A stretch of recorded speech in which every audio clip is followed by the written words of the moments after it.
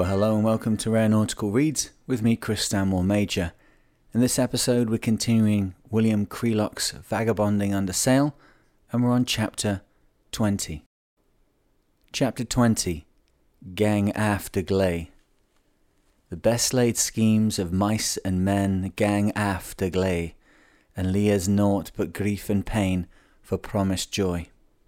A quote by Burns. It was really Swizzle who started it all, with an assist going to my pyjamas. It was Swizzle who dived overboard early on the morning after our arrival at Moorhead City and swam for the shore, and it was because I was clad only in pyjamas as I gave chase in the dinghy that I abandoned the chase at the high water mark. As a result, Ernest went ashore after breakfast to collect the dog and spoke to a longshoreman who told him of a beautiful schooner lying in the port. When we went ashore to do our shopping, we went to have a look at this schooner. The Evening Star was certainly a lovely ship, steel-built and 109 feet. She had a 120-foot mainmast glistening above her black hull. A tall, dark man, apparently one of the crew, was standing on the quay, covered in paint. He asked us if we had come off a ship. "I thought so," he continued, "from the way you were looking at her. Did you come in on that little cutter yesterday?" "Yes," we replied. "Arrived in last night. Like to see over the ship?" "We certainly would." And thus we met Jack, the owner of Evening Star, for such the gentleman in the sweatshirt and the coat of paint turned out to be. When we had looked over every luxurious inch of her, we were invited to stay aboard for lunch, then to bring Content round and more or less live on Evening Star for a few days. Then we were asked if we would leave Content in New York and join Evening Star for a winter cruise in the Caribbean. The opportunity was too wonderful to miss. Whatever our future plans, we accepted most willingly. The days grew into weeks. Jack and his wife, Millie, could not have been kinder. We went for 2 sails on Evening Star and then stayed at his home and at the home of friends. It was a wonderful interlude, and it was a month after our arrival that we set out once again on our journey to New York. We had been afraid that it would take us some time to get used to life on our own little boat again after the palatial schooner, but within 24 hours we were back in the swing of it, ducking at the right moments when passing below decks and listening for the same noises which are characteristic of any boat. A friendly tug had offered us a tow most of the way to Norfolk, and we surged up the waterway in its wake. Only in the open sounds did we suffer some anxious moments, for 2 years in the tropics had taken much of the resilience out of our hawsers. Only one, an old cable-laid hemp line, seemed to have sacrificed none of its strength to age and climate. In the early morning, a few days later, we were chugging into Norfolk past the silent shipyards, and we brought up at the dock of the Old Dominion Marine Railway Company, who were particularly helpful. The local papers must have somewhat overdrawn the picture of our privations, for we were just finishing lunch one day when we heard a woman's voice calling from the quay, "Anyone aboard?" I went up on deck. A young woman in blue jeans was standing on the jetty.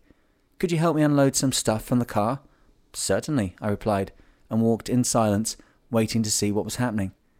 "We came down to have lunch with you," the young lady continued, "so we brought our own food. Fair enough?" Fair enough," I said, still trying to orientate myself. "I'm so glad you didn't ask questions, but just accepted the situation," said the young lady. "I suppose I've become a little bit fatalistic," I replied. "We don't worry about things, we just let them happen and see what develops. Sometimes that is all that can be done." So we had a second lunch, provided by our 2 patronesses, who had even remembered to bring some canned dog food for Swizzle. We were very touched by such spontaneous kindness. It is most embarrassing sometimes when one can do so little in return. We made a disturbing discovery while we were in Norfolk. We found a soft spot in the mast just above the hounds, and decided that it must have been a relic of the Guiana mishap when the barge had snapped off our bowsprit. The strain on the topmast had probably caused a small horizontal crack which, though invisible beneath the paint, had been sufficient to start the rot. There was nothing to be done but fish the spar temporarily, use only the small mainsail, and choose the safest route north. So instead of standing out to sea from Norfolk as we had intended, we set off up the Chesapeake. It was in the Chesapeake that, for half an hour, we were subjected to the strongest wind we had found since leaving England. It came screeching out of a purple cloud in the west and sent Content under her small mainsail and double reef staysail, leaning and staggering through the vicious little waves. The Delaware also bared its teeth at us, and we thrashed down the estuary in a smother of foam and breaking waves. The rollers were surging into the Cape May Canal. We rounded up opposite it, lowered the mainsail and ran it under staysail alone, and reached the shelter of Cape May Harbour. 120 miles now separated us from New York, the last leg, and no more than one good day's sailing. We would leave Content there, and then hasten south to join Evening Star. As soon as the wind had moderated, we set out from Cape May Harbour. The sea was calm, for the breeze came off our port quarter over the land. Nothing could stop us now, and we sailed gently up the coast. It was smooth enough to do a little typing below, and towards evening the breeze fell, and we motored for 2 hours until it reappeared on the starboard quarter. Don thought it was backing and would develop into another northeasterly blow, and favoured going into Atlantic City, but it seemed a pity not to continue as long as possible. If we could get well round the Barnegat lightship, we might yet make New York, no matter what the wind did. The lights of Atlantic City glowed ahead, and then came towards us in lines of twinkling dots and dancing, flashing neon signs, and passed 2 or 3 miles to port. We hauled our wind a little and stood away from the shore on a starboard reach. The sea room might be useful later. Next morning we were making good progress, but the wind had started backing again and was increasing in strength. By mid-morning we could no longer lay our course, and by noon it had flipped into the northeast and was blowing a gale. The Gulf Stream was throwing up a steep sea, and progress was negligible. Whatever might be the advantages of Content's boomless mainsail, efficiency on the wind was not one of them, and though we could gradually have made up against wind and sea, the prospect of nearly 100 miles of it was very unpleasant. There were 2 alternatives: to run back into Cape May or Atlantic City for shelter, or to ride it out for a while hoping for a moderation. Rather than lose what we had already gained, we decided to heave to and stay out there for 12 hours to see what developed. We sheeted the reef staysail to weather, left the small mainsail as it was, though one reef would have made things more comfortable, lashed the helm slightly down, and went below. Though spray was finding its way through the skylight, our bunks were dry, so we turned in. There was nothing else to be done. During that afternoon and evening, Content wallowed violently but safely on the port tack, making less than a knot to seaward. My stomach gave me no encouragement to eat, but Don managed to have a snack.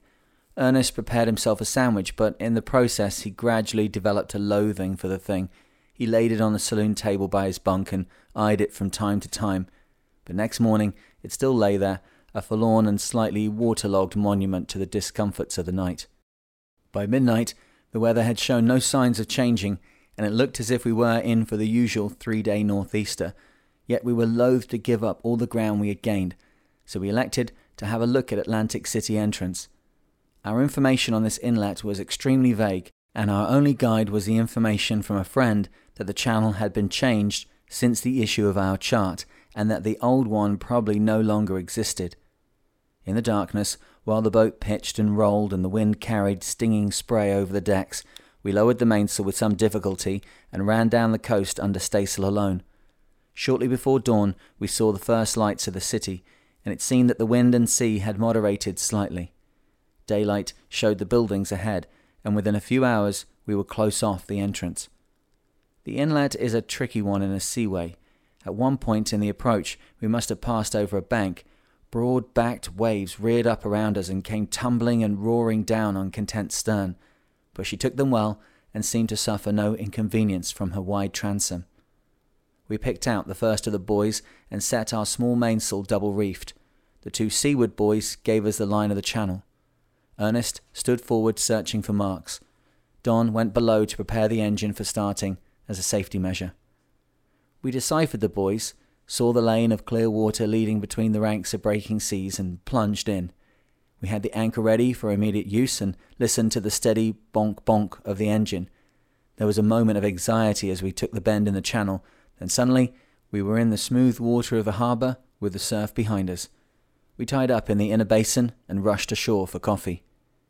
It was a week later that the tug skipper came to see us with the offer of a tow. For most of that week we had been hemmed in by the same northeasterly wind, and after that we had been stopped just effectively by a flat calm. On this day, there was still the calm, with no immediate prospect of any wind. The tug was towing a pile driver and a large wooden barge to New York, and we knew that it would not set out unless towing conditions were good. The weather forecast said no wind. A special forecast by telephone from New York said the same. We accepted his offer. We formed up on Sunday afternoon, and within an hour were dipping past the wondering crowd on the promenade. Behind the powerful seagoing tug was the pile driver with its gaunt structure of iron. Behind that again, the barge, and bringing up the rear, at the very end of a long and very heavy warp, was Content herself. It was rather like Christopher Robin's procession. My dear papa, mamma, and me, the poodle and the pug. This appeared to be an excellent method of travel. It only required someone at the tiller to keep Content from yawing from side to side. The rest of us were free. The evening passed pleasantly, though a little breeze sprang up. Towards evening, the breeze increased. It swung slowly round from south through northeast to east and then northeast. One could imagine it summoning the elements. "Okay, boys, here comes the Content again. Let's take up our positions." We had nosed out of Atlantic City once during the week we were there, but exactly the same thing had happened, and we had returned to our basin, having achieved no more than the sighting of 2 whales. When I went below at 10 o'clock, it was blowing only a moderate breeze, and we were bobbing along quite happily. It was midnight when Don called me. "I say, Bill, something funny seems to be happening. The barge ahead of us is coming closer." That made me jump out of my bunk, and I clambered out on deck with Ernest at my heels. The scene had changed completely during the last 2 hours. It is blowing a gale now, and rain is screaming across the decks. Content is lurching about in the seas, which are steep and crested. Then you look forward. Not 40 feet away looms the dim bulk of the timber barge, and as you watch, it creeps closer. The tug must be lengthening her tow lines, and the barge, floating high out of the water, drifts down on us faster than we can drift out of its way. What can we do? Cut the rope? That would have little effect. The barge would still overhaul us. Start the engine? Too risky. Spray has got a board into it. Would take too long. Set the mainsail or staysail? The staysail, yes, that's our only chance, to get the staysail drawing before the barge reaches us. So I dash forward and balance on the foredeck. The staysail is lashed onto its stay to keep it clear of the towing line, and wet fingers pluck at the lashing. Don and Ernest are aft, trying to direct our backward drift. I can hear Don shout, "Which way the tiller?" "Tiller to starboard," I yell back. I glance over my shoulder. Ye gods, the great lumbering form of the barge is alongside us a few yards to starboard.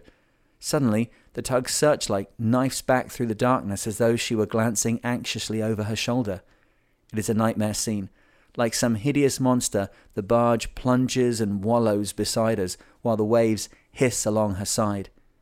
In the glare of the light, which is shining down the far side of the tows, I can see the plumes of spray bending back over the bows.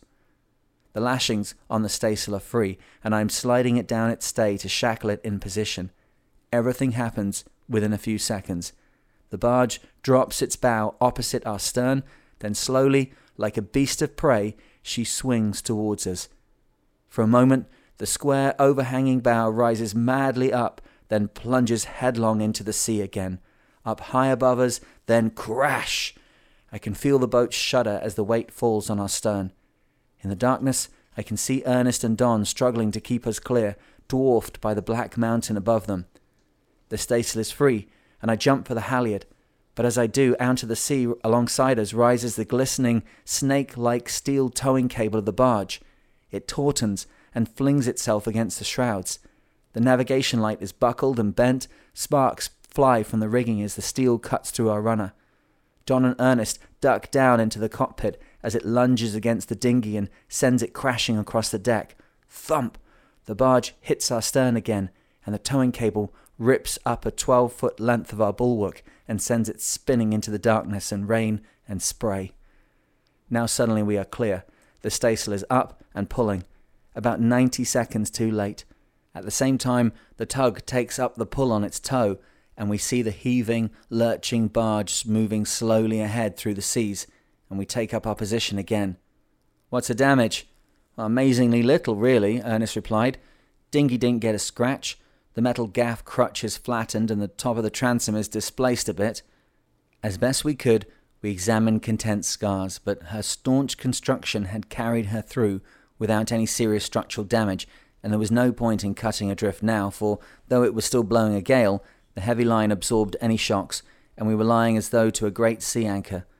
The tug, quite unaware of our little excitement, was holding its charges head to wind, and not until next morning was it able to make any headway. In the afternoon, long before we had expected it, the Ambrose lightship loomed up through the misty greyness ahead. 2 hours later, we cast off in the Narrows to chug up New York Harbour on our own. In a cold, dank October dusk, we crawled past the lighted docks and dodged the ferries which bustled across the Sound. Then, quite suddenly, a wall of lighted windows stretching high into the fog above us barred our path, and we found ourselves at the lower end of Manhattan. We sidled thankfully into a berth. We were in New York at last, but here we had to alter our plans again. We were very sorry to hear that Jack would not, after all, be able to go off on Evening Star for the Caribbean cruise, which was disappointing, but could not be helped. That's the end of today's chapter, and we're going to continue with the story tomorrow.